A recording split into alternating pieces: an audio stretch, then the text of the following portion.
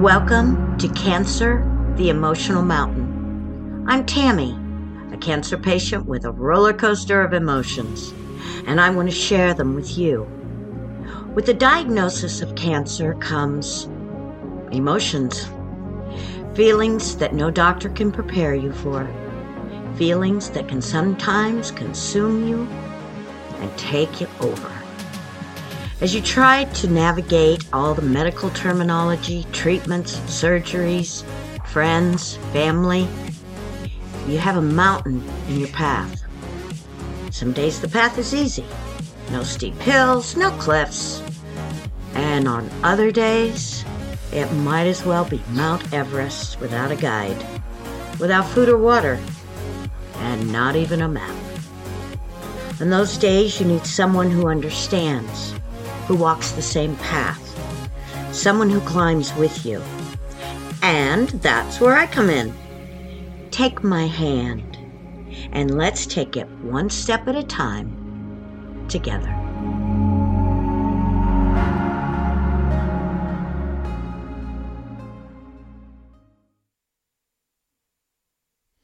Hi. Welcome to the straws that almost broke the camel's back.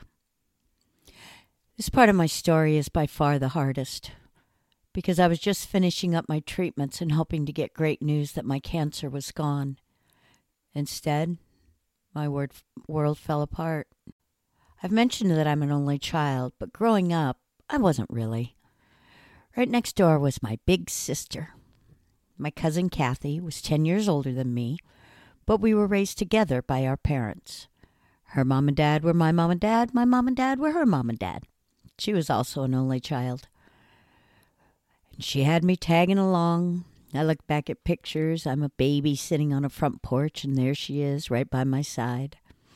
I'm starting my first day of kindergarten, and she's starting high school. When she was finishing her junior year in high school, her dad got a job promotion and was transferred to Texas. We were all in Nebraska. The decision was made that she would stay in Nebraska and finish her senior year while she lived with us. I was ecstatic. I had a big sister in the house. I was going to go everywhere with her. She had perfect hair, perfect nails, and the coolest clothes.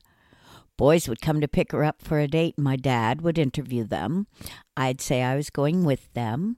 Kathy and her date would put me in the car and drive me around the block, then bring me right back home. I was beaming. I went on a date.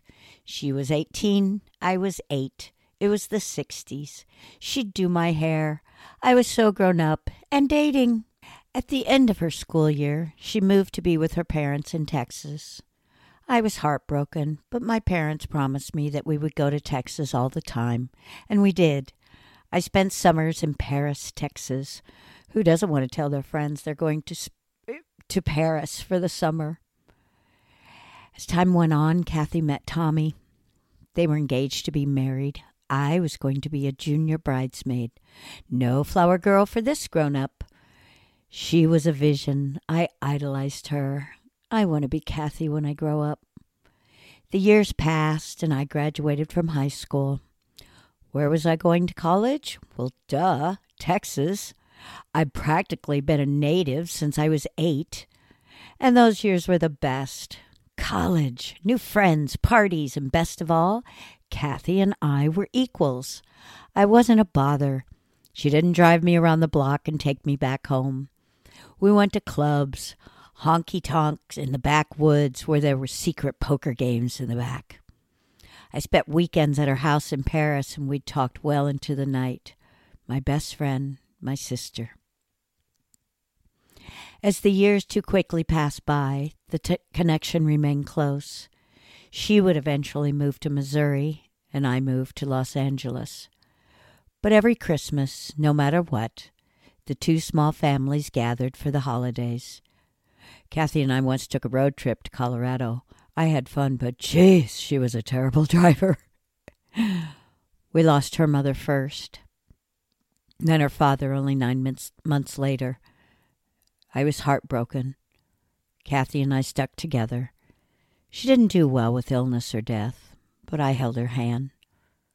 5 years later, my mom passed away. Kathy came, and she was there. More broken hearts. I stayed in Nebraska after my mom passed. I needed to be there for my dad. I'd been away from home for 20 years, always flying home in a crisis, an illness. Holidays that I'd spent stranded at the Denver airport. I actually missed my grandfather's funeral because my plane was grounded in Denver. A few years later, Kathy even moved back to Nebraska. The only family we had left was my dad and his older sister, our Aunt Tweet. Kathy and Tweet had always been very, very close. Tweet was over the moon to have her Kathy back. We had game nights at Kathy's. We hit the local bars, and it was just like the old days. Something was different about her, kind of like a light had dimmed. But our relationship was strong, and I just chalked it up to life. My dad was so proud of his girls. Kathy and her husband had taken scuba diving lessons, and she swam with the fish in the deep blue sea. I was a skydiver and danced in the deep blue sky. My dad had so many pictures of us doing our sport around his house, it was embarrassing. When we both ended up moving back to Nebraska, people would ask, "Are you the scuba diver or the skydiver?" Some days I would give anything to hear that pride in his voice again.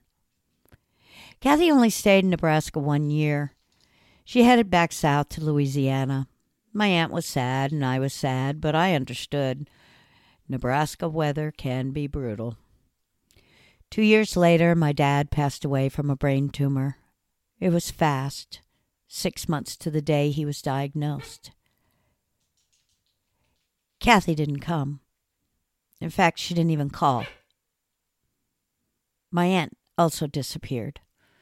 I stood alone at my dad's funeral, crushed, confused. I tried to understand why they'd abandoned me. Kathy and I fought through email. I didn't speak to either one of them for 4 years. After 4 years, hearts healed, and my aunt and Kathy and I were back together. And I chalked this up as, it happens in families.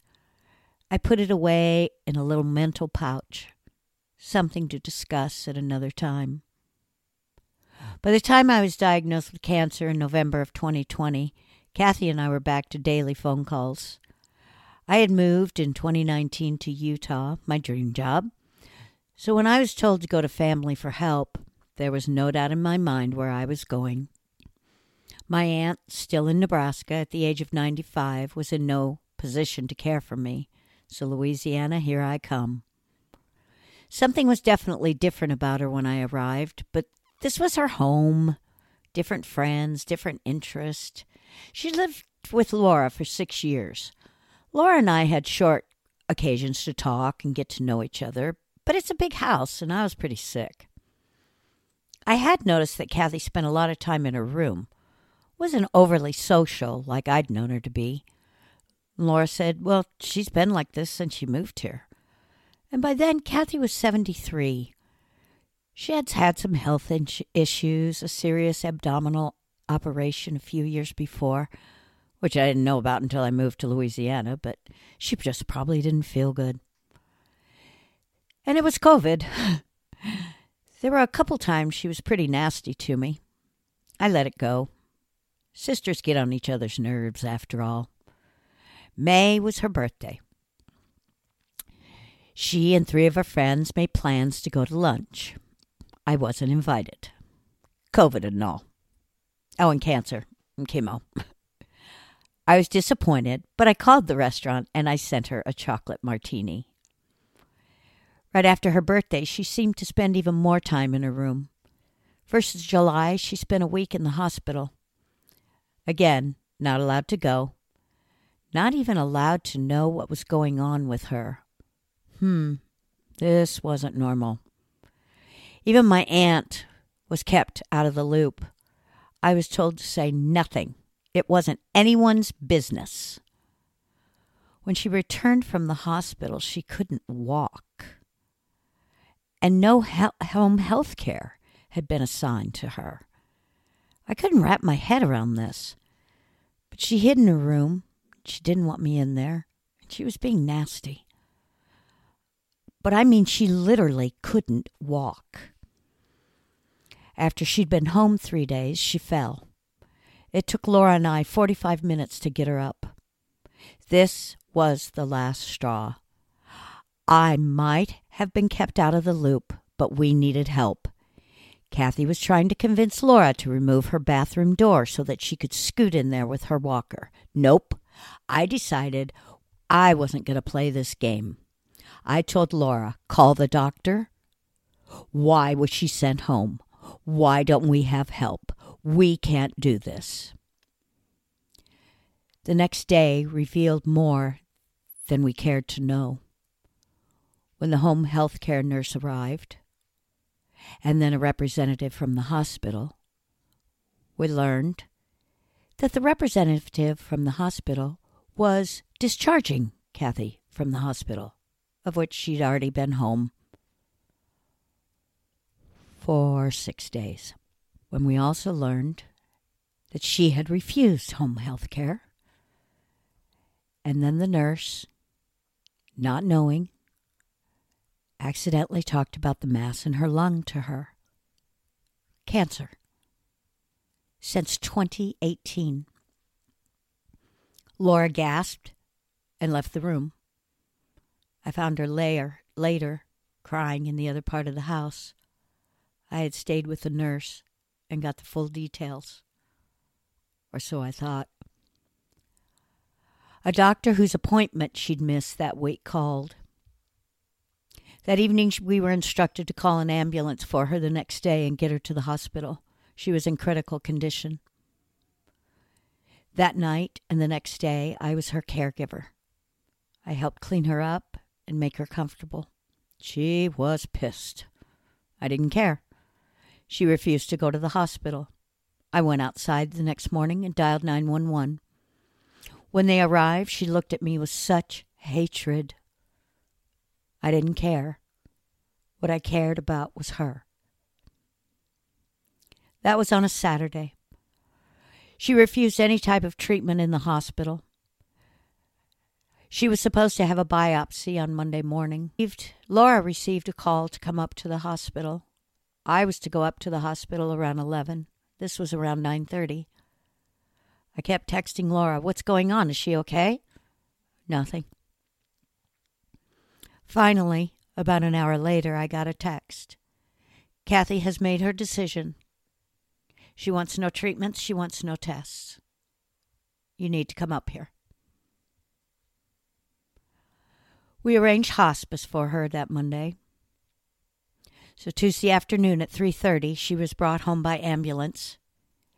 And by 10:30 that night, she passed away. Laura and I were numb. What had just happened? And 5 minutes after we had called the hospice nurse, and she was on her way, Laura turned to me and said, since she's gone, I don't have to keep her secrets anymore. She had cervical cancer back in 2016. And she even had the same doctor that you have. I faded into a very dark place. My vision was shadows. My sister. My best friend. The person I had idolized my entire life. Secrets, lies, and meanness when I needed her most. Laura had lost a dear friend. I had lost my heart. Then Laura told me, I didn't even hear about you until just before you came. All I knew is that she had a cousin who cheered for the Cowboys. That's all I meant to her? That's all I was to her? And she had left me to tell our 97-year-old aunt that she had died. Out of nowhere. No illness. Because that wasn't any of our business. How was I ever going to do that? It would crush her, possibly kill her. I had a CT scan scheduled for the next morning, and everyone said, "You have to go." So I went. Later that afternoon, I got the call, and I was NED. No evidence of disease. I should have been joyous, crying with joy. But I just had pain. Friends of Kathy and Laura's came over. They were hugging and crying. I just stood back. I had to tell my aunt her niece, more like a daughter to her, was gone. I had to lie. I listened to a letter Kathy had left for Laura, apparently some sort of last will and testament. It was read aloud to me. I listened, and I never heard my name. I never heard my aunt's name. Not our parents. Not anyone but Laura. I didn't exist in Kathy's world, and mine was crumbling around me. My vision was now darker, less light. I was looking at people, but I couldn't see them. On August 29th, Ida hit southern Louisiana with a vengeance. 14 days without power, no internet for 30 days. It was like I was cut off from the world. I'd sit in my truck, charging my cell phone, and listen to my aunt's question me over and over. What was wrong with her? Why did she die? Why aren't you telling me? I lied. I said it was her kidneys. They had failed and it was too late, which was partially true.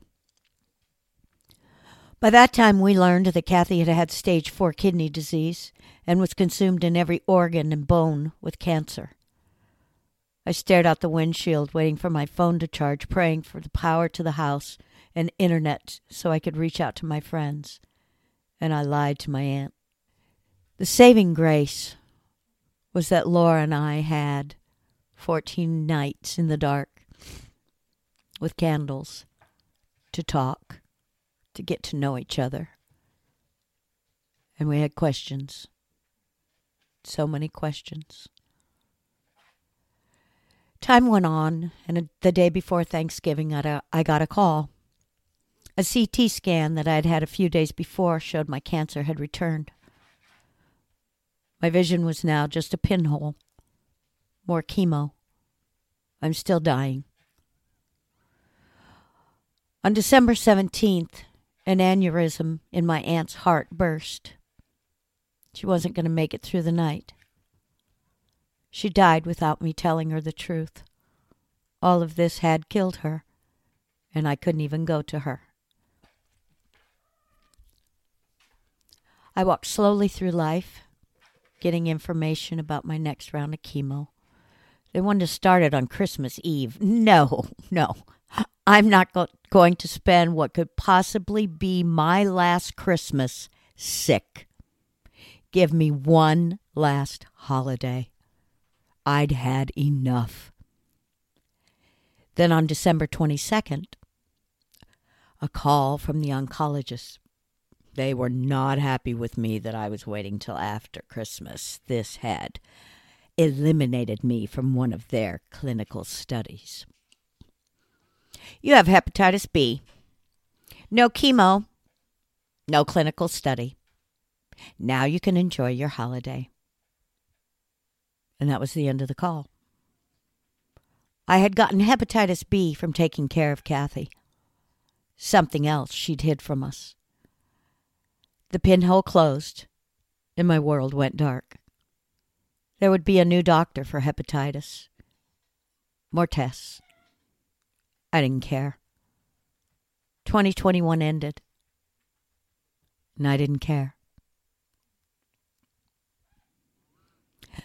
And when you get thrown several curveballs while you have cancer, hope starts to fade. But you can't quit. It would be nice if all you had to deal with is the cancer. But life goes on and the world keeps spinning. So I want to share this with you. If you focus on the hurt, you will continue to suffer. If you focus on the lesson, you will continue to grow. Thank you for checking in with me this week. I warned you it was going to be a tough one. But obviously, I'm still alive. None of that killed me. And I'm stronger than I have ever been. You can handle whatever the universe throws at you. The world might go dark for a minute, but forgive those that have hurt you. Let your heart heal. I cannot wait to share with you how much joy and happiness I've found since 2021. So, before we meet again, join my Facebook group, Cancer, the Emotional Mountain. Subscribe to my podcast if you haven't already. And send me a private message at c.emotionalmountain@gmail.com. You have a story. It's important for you to tell it. You won't believe how strong you are when it's spoken. And that valley I fell in? Lush, green, soft grass, fed by a natural spring. I drank from the crystal cold waterfall. I danced barefoot in the grass. And then I put on my hiking boots, stared back up at the mountain, and started climbing back to the top. Bye-bye. Heading back to what used to be home, passing by those little towns I know so well, stopping for gas and then I'm behind the wheel again. Driving this like a spiritual cleanse, where every mile is a new beginning and every bend holds a new end. Eyes on the road, don't lose control. I'm speeding fast to chase my soul. I'm driving to get away, running through emotions high and low, holding on or letting go. I'm fighting another day. Neon lights in the fast lane life, riding high, reaching for the sky. I had it all but lost and fell back down again. Spent my time playing the game where every single day was a losing battle and every drink was a dead end. Eyes on the goal, don't lose control. I'm living fast, I lost my soul.